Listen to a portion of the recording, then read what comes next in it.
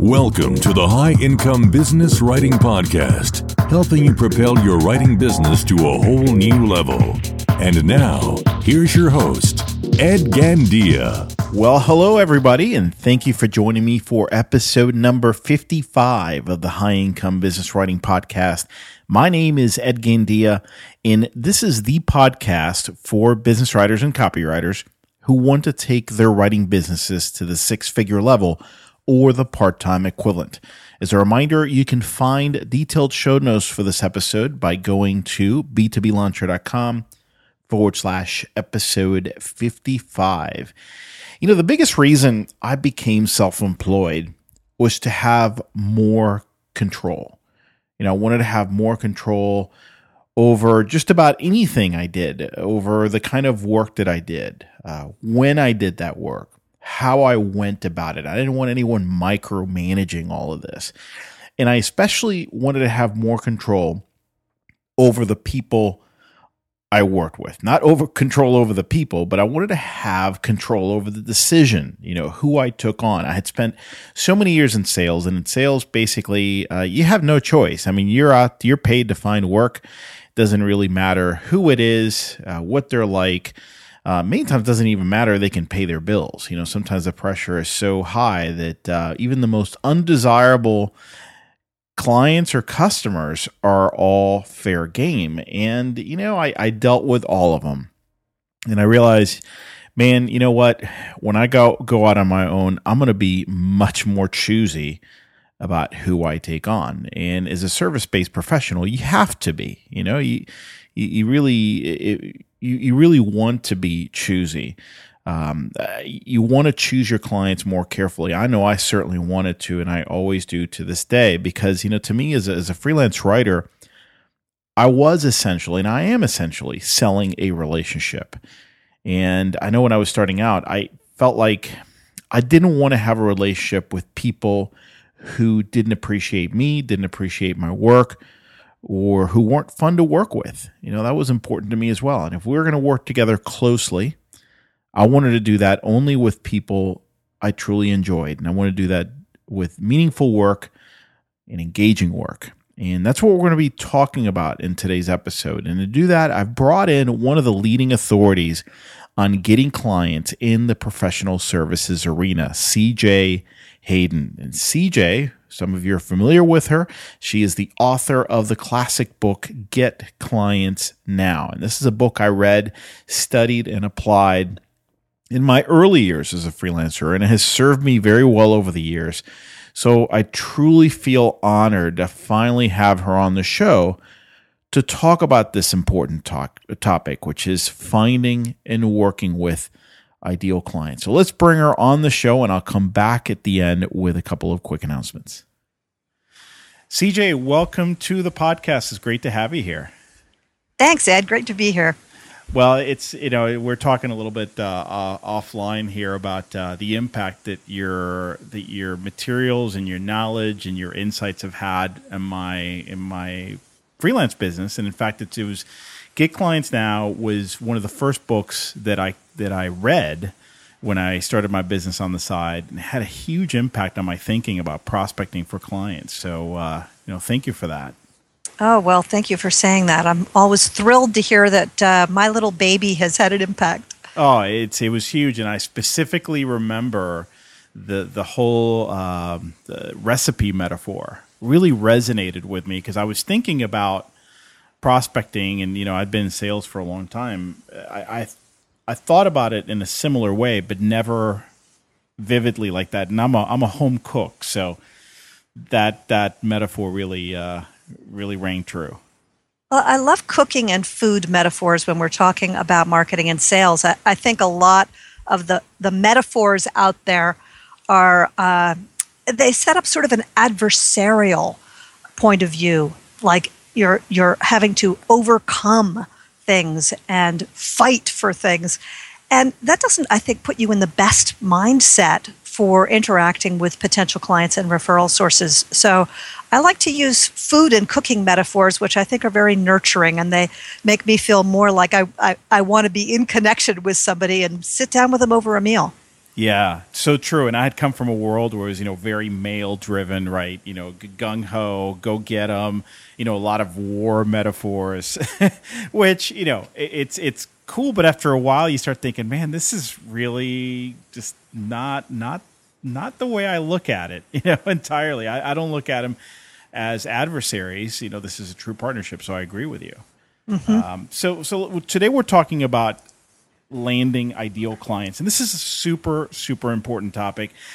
One of the things that concerns me about this topic is that I remember years ago, it was a very cool and interesting idea. A lot of people have used this terminology over the past few years, and it's gotten, it's become, I think, commonplace in some circles. And I think that's a dangerous thing because it's not a cute thing, right? This is not about, ideal client. This is not pie in the sky.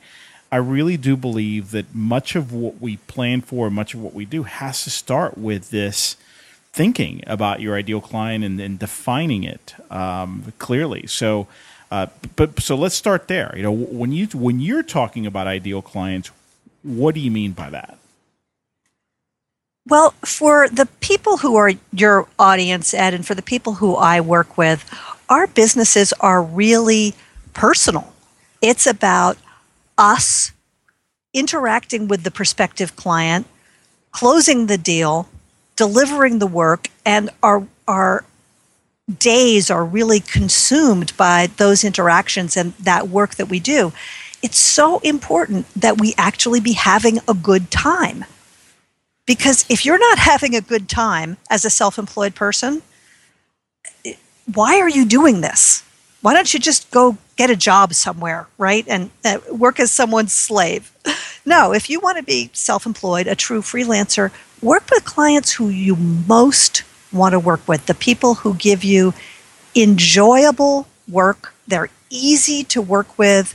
They're reasonable about deadlines. Hopefully, they give you repeat business. They pay their bills on time. It would be even better if they're the ones who pay you the highest fees and allow you to close sales easily instead of having to struggle for them. I think the ideal client is the one who you want to work with all the time and just forget about all those other possibilities out there. Well, so how do you think most people look at this? Or if they even think about it, how do you think most freelancers go about the whole client attraction or acquisition thing? Do you think they give it much thought, this whole ideal clients question? Well, I think that most freelancers give a lot of thought to where are the clients going to come from and how am I going to get enough clients and enough clients paying well enough to make my living from this thing. But I think the piece that's very easy to let go of in that thinking is what's going to make it easy and enjoyable instead of getting into this place of desperation or worry, which I think leads to just taking any kind of work you can get. And that's what I see most freelancers do, actually, is start marketing themselves to basically anyone who will listen and hope that if they talk to enough people or they put their material out there to enough people, that somehow enough work will result from that without thinking through, okay, but who are the people I should be talking to? Where's the best work going to come from? If I really want to make a decent living, what should my business look like? Should I have a gazillion little clients, or maybe I should just have 2 or 3 big ones? What's the model that's going to serve me? And I think that gets left out of the equation an awful lot. Yeah, it really does. And I'm wondering, I'm going to play devil's advocate here. I'm wondering if someone listening who, let's say, is having kind of a tough time and they're just really just trying to make it right now. And maybe it's been like that for a while. There's a danger that what you're sharing right now might seem too ideal, right?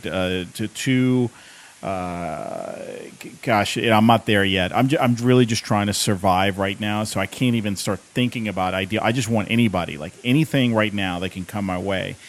So and a lot of freelancers are in that situation many times. So how do you step out of that and take the time to really sharpen that saw? right? When what keeps pulling you in is this whole fear and scarcity mentality. I think you have to step back for a minute and take a look at what's going on. If you work with clients who aren't ideal, who aren't the ones you really don't want to be working with, number one, you don't have a good time. You don't get to do your best work. You never achieve what you're really capable of. You may have way too much hassle. You have to spend a lot of time getting a sale to close, or, God forbid, getting paid after you've done the work. Or maybe you have to work way too hard to please them, or you have impossible deadlines that they're constantly imposing on you.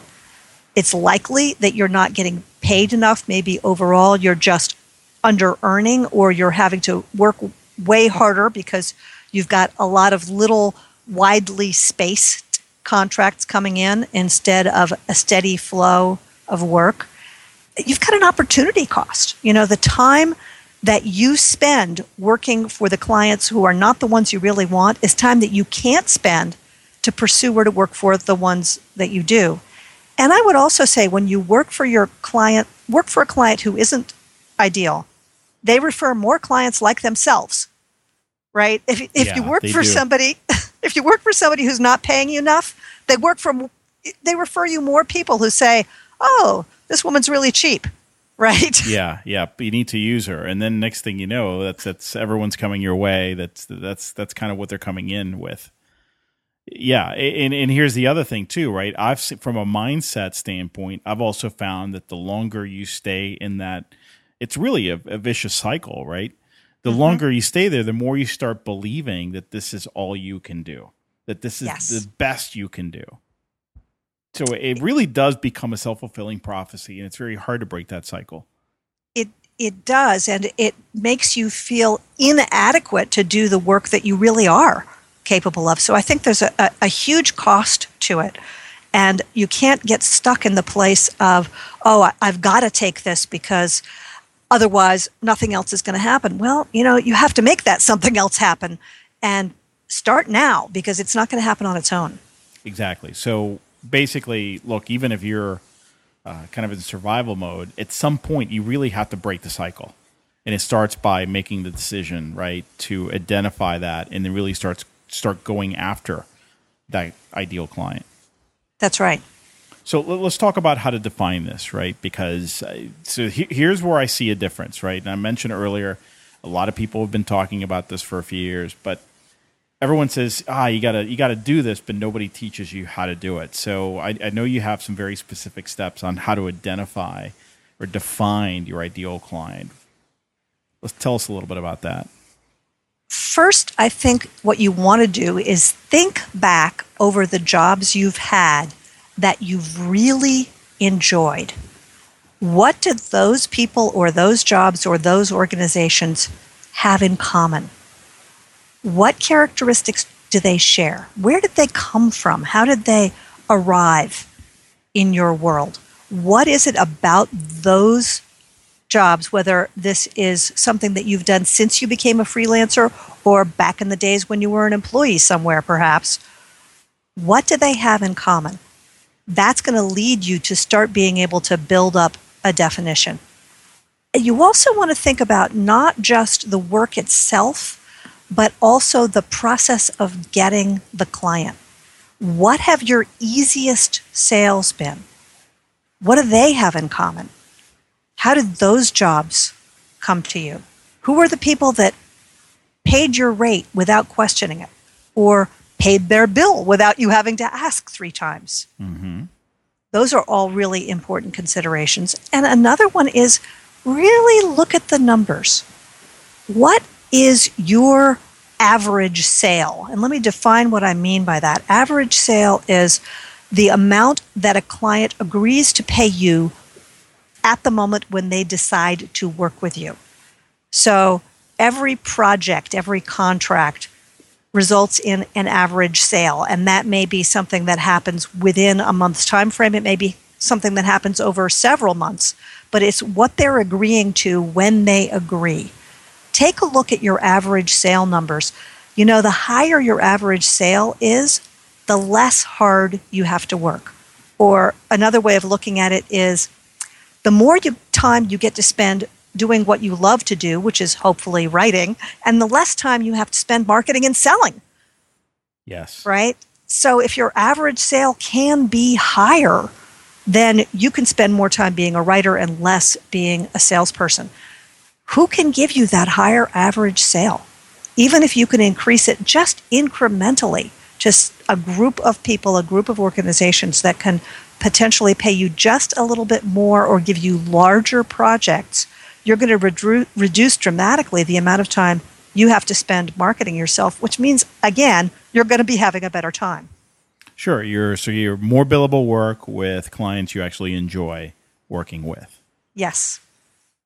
One of the things that I get asked about a lot is, Ed, there's some things in my ideal client profile that are easily identifiable. In other words, if I'm looking for more that are like that, I can tell very quickly. But there are some attributes here. You mentioned somebody paid well, paid on time, the sale closed easily.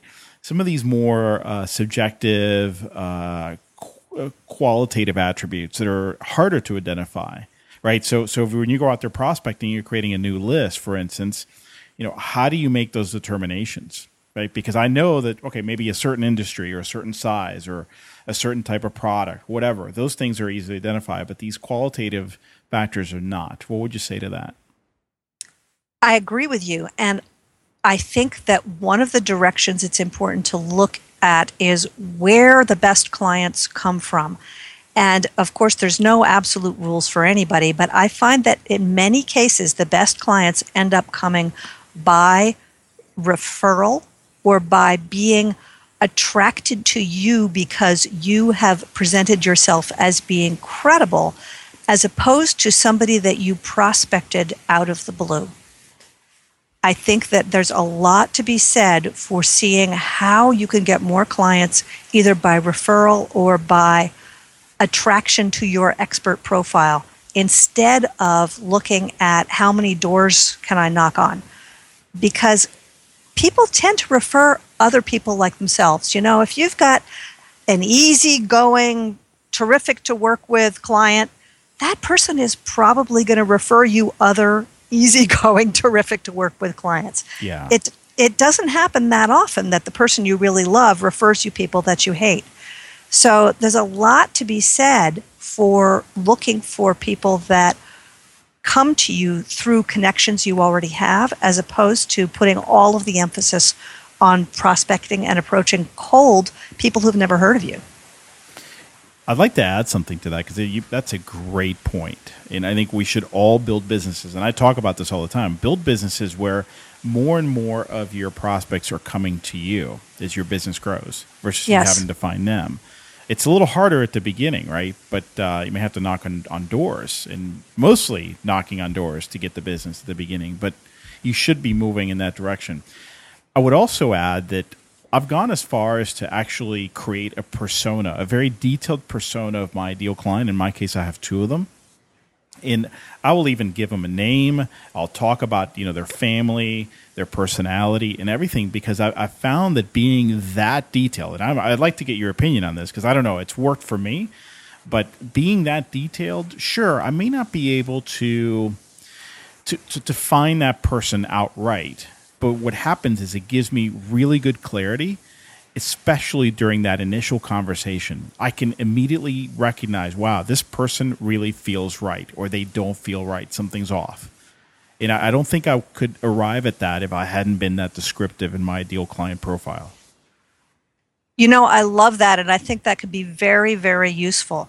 If you can identify a Joe or a Joan that is the person that you really want to be doing business with, then you've got somebody that you can hold up to anyone else that's you're considering. And you can say, well, okay, maybe this isn't Joe, maybe it's Dan, but could Dan and Joe be friends? Yeah. Do I see Dan and Joe sitting around having a beer? If I do, then Dan might be as good a client for me as Joe is. I think that kind of profile that gets beyond just the demographics into the psychographics and the look and the feel of the right kind of person And it can be very, very useful when you're out there trying to decide who you're going to spend time pursuing versus who you're not. And do you like the idea of maybe having 2 or 3 different ideal client profiles? Do you see anything against that? If it makes sense for your business, I don't think it's a problem as long as they're not so diverse that they're going to make you get yourself scattered. I do see people try and do that. They'll say, well, there's 5 or there's 6 different groups of people I could work with, and that starts really muddying your message.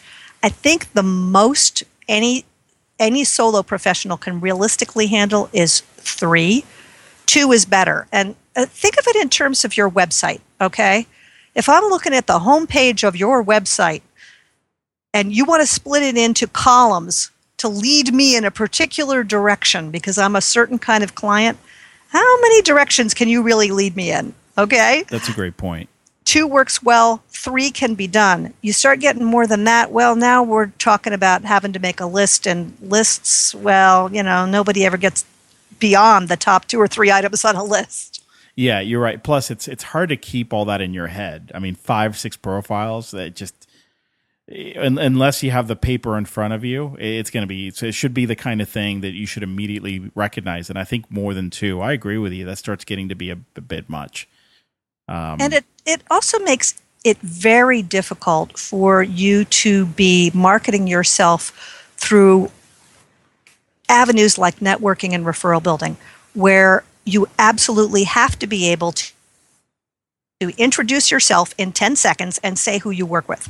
If there's 2 groups you work with, maybe even 3, okay, you can fit that into a 10-second introduction and people are going to be able to remember it. But if there's more than that, again, you're back to the list. Nobody remembers a list. I want to go back to one of the sources of prospects or leads that you mentioned, and I'd like to maybe focus on that a little bit because I know it's so important, which is referrals. Yeah. So tell me a little bit about how defining and being very clear about your ideal clients can help you in terms of getting more and better referrals. Absolutely. So the thing is that when you're asking someone who you know, if they can think of somebody who should work with you, if they could possibly refer business to you, you need to give them something very simple and very memorable. And the more clear you can be about what you're asking, the more likely it is that something is actually going to result from that. So let's say, for example, you can narrow down your ideal client to say, all right, my target market is healthcare companies, and the person who's most likely to hire me in a healthcare company is the marketing director. Okay, so now I know who I'm seeking is marketing directors of healthcare companies. Great. Now I can ask myself, well, who knows healthcare marketing directors? Who's already routinely in touch with them?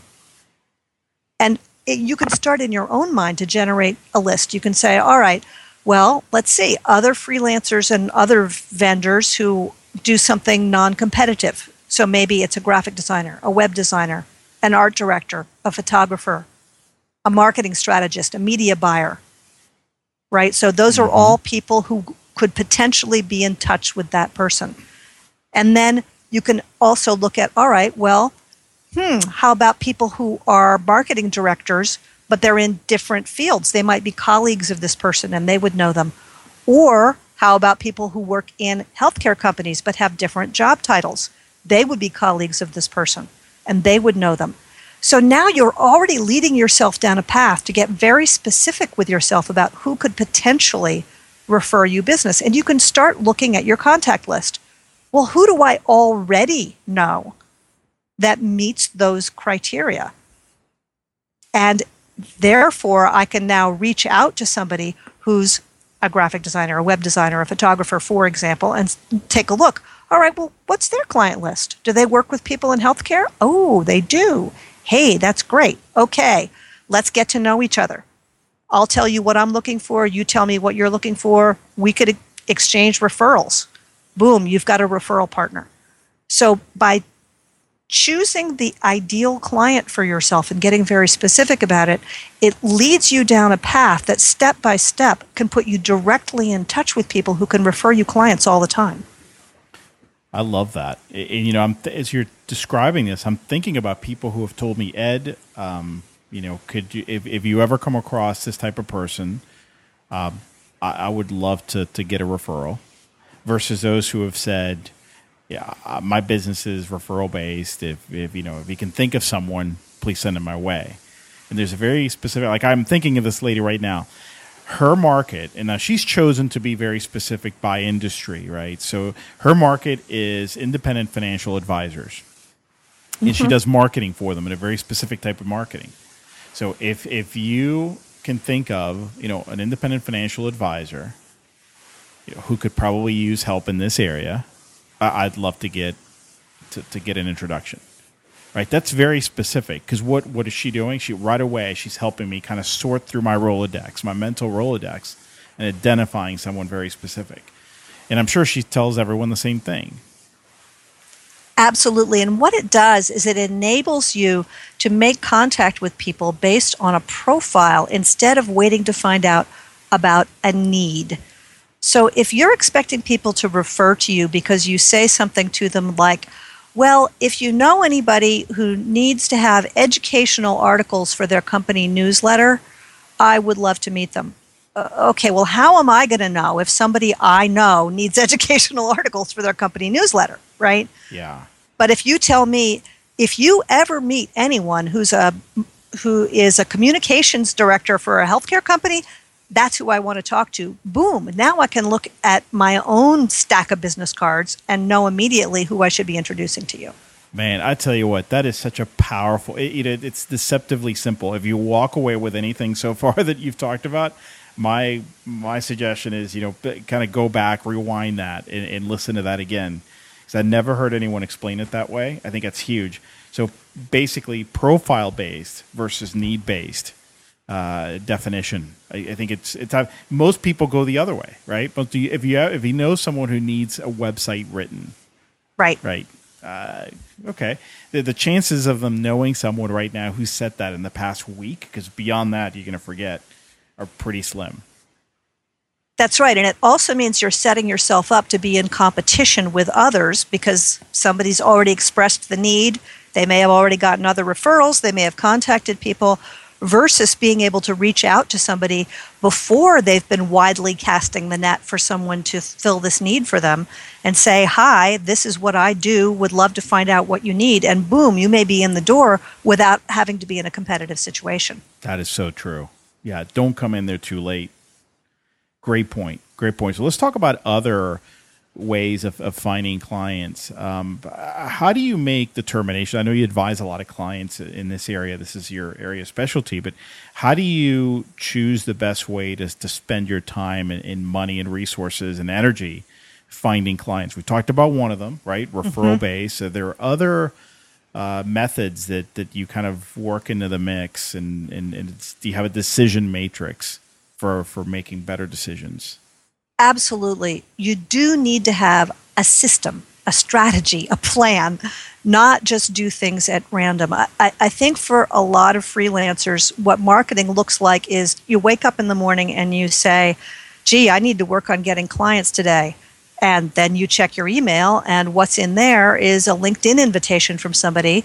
And so you reply to it, and then you go, LinkedIn, gee, maybe I should have more LinkedIn connections. And so you start inviting people to connect. And the next thing you know, half of the day that you had available to you for marketing is gone doing something that wasn't even in your mind when you woke up that morning. Is that the best way for you to spend your time and money? So you need to have some kind of strategy. And the way I approach it with Get Clients Now is I have people look first at what I call the universal marketing cycle. And the universal marketing cycle is something that helps you choose where to put your focus. I define marketing as having 4 stages. There's filling the pipeline, there's following up, there's having sales conversations, and there's closing sales. And it's my premise that at any given time, you probably need more work in one of those areas more than any of the other areas. Either you don't have enough contacts and prospects, so you should therefore be focusing on filling the pipeline, or maybe you've got a ton of people you haven't been in touch with lately, so maybe you should be focusing on following up. Or you're following up all the time, but you never get to even talk to anybody. All right, well, your focus needs to be on having sales conversations, and so on. If you can look at where to put your focus right now to have the most impact, that's a way of deciding what your time and money gets spent on that's according to a strategy, a plan, not just doing things at random. So much of marketing is talking about filling the pipeline. Where do I find people? How do I attract people? And it's absolutely true that that's important, but it's not the only place to focus. And if you don't have a system that allows you to then follow up with those people and lead them to sales conversations and get to the place of closing the sale, then you may have a very fat pipeline and never have any clients. So that's the first upfront decision that I think somebody needs to make about determining what are the best ways to spend their time and money. And it's almost like this is, and I'm kind of drawing this out as a cycle or as a kind of a matrix, 4-quadrant matrix. It's almost like I would put this on my bulletin board because it gives me something visual every day I can look at and go, where is my focus for today? Right, as a reminder, because everyone does default to filling the pipeline. They think that is, if I'm not doing that, then I'm not really doing marketing. Well, and I have to say, there's a psychological aspect to this too. The things that we do to fill the pipeline are often less personally confronting than the things we must do to follow up and have sales conversations and close sales.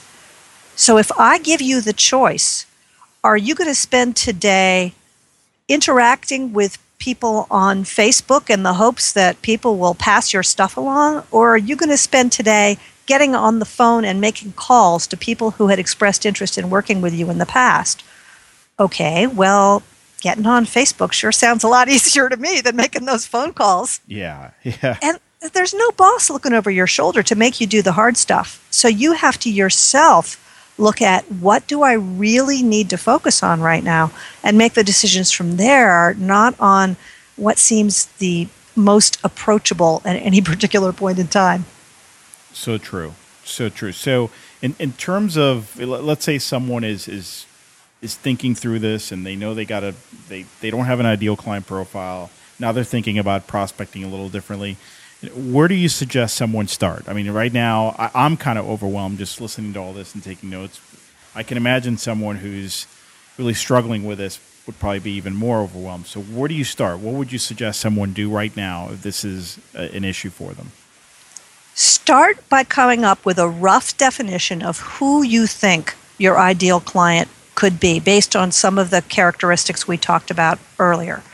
And when you have a rough sketch of who that person might be, come up with some boilerplate language that you can use for networking introductions in emails, in sales conversations, on your website, or in letters that describes these are the sort of people that I work with, these are the kinds of projects that I work on.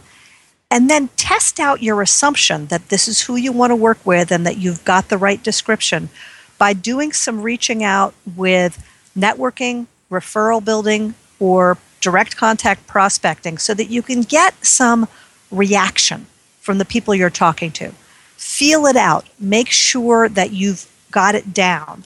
And if it feels like you're moving in the right direction, then gradually start shifting your public image or your position in the marketplace to appeal to attract, to build credibility with that specific group. Don't be afraid to take a stand. When you feel like you've got the right audience, let them know that you're looking just for them and that you specialize in what they want. Because in a crowded marketplace, people want specialists. They want people who know their needs, their language. They don't want to work with people who are generalists simply because they have choices. Wouldn't you rather work with someone who knows your industry and is specifically seeking out people like you as opposed to somebody who'll work with just anyone? Oh, absolutely. Absolutely. And I do have a lot of people who, most of my audience buys into that idea. I do get some people who come back to me and say, well, but I don't want to be a specialist because, I was a specialist before the .com bust, and it destroyed my business when that went belly up, or real estate or what have you. I'd like to get your thoughts on this, but my thinking is, well, being a specialist doesn't mean you have everything tied to necessarily to one industry, right? Or that you're only writing about a very specific, narrow part of that market. There's many different ways you could specialize. So, what are your thoughts on that? Absolutely. There are a lot of different ways you could specialize. I think of a niche as being a combination of two things. One is target market and the other is specialty. So you can do a number of different things for a particular target market, or you can have a number of different target markets for a particular specialty, or you can niche yourself with both. You can say, I work only for this target market in this specialty. And when you do that, sometimes that can be fabulous because it's a niche that you can really penetrate in depth and that you have a great position in. But yes, sometimes there can be a problem when all of a sudden, you've specialized in real estate marketing and the real estate industry goes south, right? Exactly. Okay, what do you do then? Okay, you got to shift. No question about it. But I would argue that can happen to you if you don't specialize, and a lot quicker. Right? I'm so with you, right? It's like, if you play it that way defensively all the time, that's just no way to go. There's always a risk at something. I'd rather do better for a long time and then have a dry or tough year than to have a mediocre year all the time. Absolutely. And, I find that people that have been successful most of the time are able to recreate that success in another area. But people who have always struggled and have not yet had the experience of being successful in a particular area, those are the folks that find it really hard to shift. I think the key is in being able to define your value in different ways. Because I think when you always understand your deep core values and how they can translate into different areas, and you can communicate that effectively and clearly, then you can pivot easily. It's when you're completely tied to something and you don't see the bigger picture, and you're just thinking, I only write case studies for technology companies and now that industry is in the toilet. When you see yourself that narrowly, it's very hard to pivot because you're not seeing the bigger picture. Well, how do those skills translate, right, into other areas, other industries, other situations?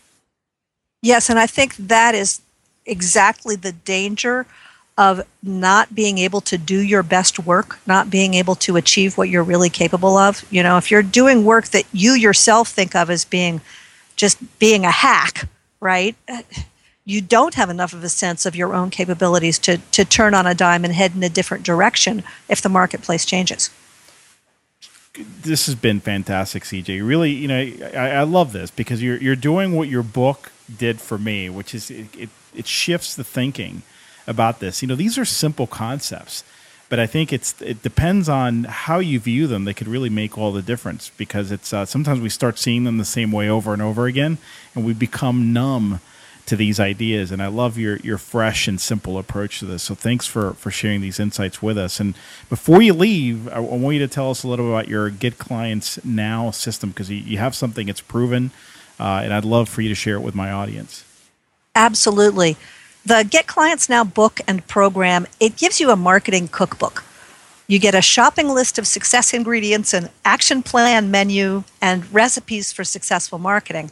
And it's easy enough to use that even if you're a novice, you can create a powerful, effective marketing plan in a couple of hours.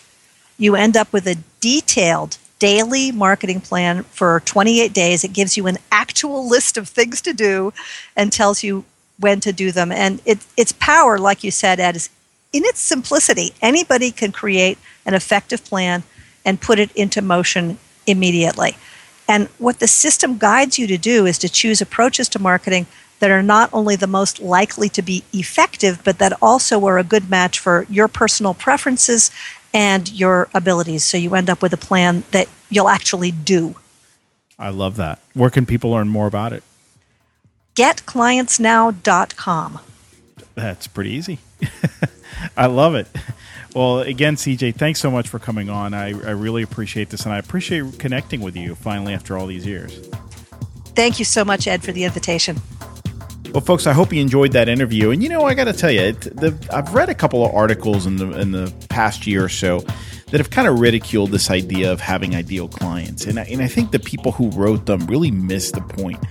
Many times the real value of getting clear on your ideal client is the ability to make better decisions and to know as you're talking with someone where they fall, on the scale. So and that's just one of the many benefits. I think you can actually gain a heck of a lot more benefit from getting clear on ideal clients and than you could by just ignoring this, thinking, well, this is useless. So I hope you felt the same way, and I hope that CJ's ideas got you thinking in the right direction. I wanted to remind you that you can grab the detailed show notes for this episode at b2blauncher.com/episode 55. If you enjoyed the show, if you enjoyed this particular episode, I would be grateful if you shared it with friends and colleagues who you think might benefit from it. Best way to share it is through the social media sharing buttons on the page. And of course, you can always go to b2blauncher.com/love, which will pre-populate a tweet for you. Also, it would mean a ton to me if you decided to give the show a quick rating or review on iTunes. I always welcome those. It really helps bring the show up in the rankings, which of course helps expose it to people who wouldn't have heard about it otherwise. So I really appreciate all those who have taken the time to do this. In fact, I wanted to mention a few names of some of the more recent reviewers. Balasius, Montmorency SC. These, of course, are all iTunes usernames, so I apologize if I'm mispronouncing some of them.